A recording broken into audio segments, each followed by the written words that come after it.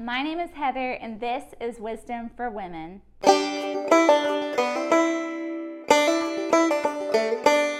So today we're looking at the problem with pride. So pride has a way of keeping us from a close relationship with God. It also keeps us from admitting when we're wrong and things that we've done. Pride also keeps us from forgiving others, but also keeps us from seeking forgiveness from others. Because of our pride, it can hold us back from a lot of things. So we're going to look at a few of those today, and we're going to think about how our pride is affecting our lives, and we're also going to see some ways that we can fix ourselves and our pride. So in Psalm 138 verse 6, it says, "Though the Lord is on high, yet he regards the lowly, but the proud he knows from afar." So he regards the lowly, which is the humble. So we need to have that humble spirit within ourselves, that humbleness that says, hey, I get it, I was wrong, and I'm going to go and seek forgiveness for this, or I'm going to go and make that wrong right. But the proud, he knows from afar, because if you're proud in heart, you're not going to go and seek for forgiveness or try and correct your wrongs. So then we're going to flip over to Proverbs 11 and verse 2.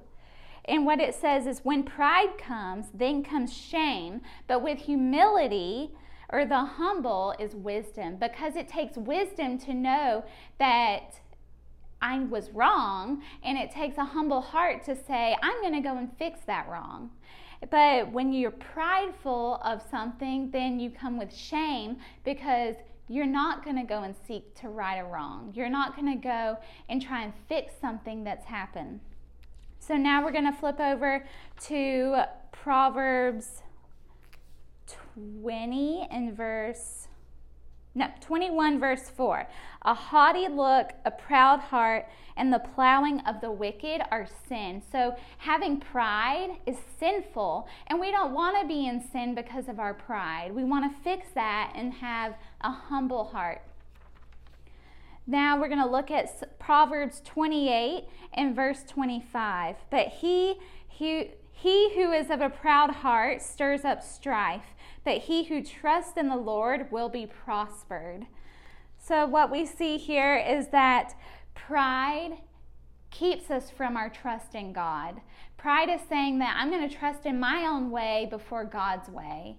So let's try to remove the pride in our hearts. Let's try and make ourselves more humble in every way and say, God, I'm going to trust you more than myself.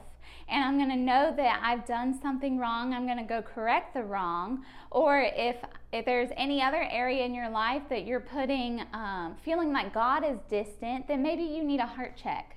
Maybe we need to examine how we address our own selves and the things that we do, and remove the pride, remove that sin, and then seek after a trust of God. Because the more you trust God, the more you're going to want to have that humble heart, and you're going to want to do more for others. Well, I hope this was helpful for you today, and if there's anything that we can do for you or I can do for you, please reach out. Would love to talk, pray for you in any way, and I hope you have a blessed week. Bye.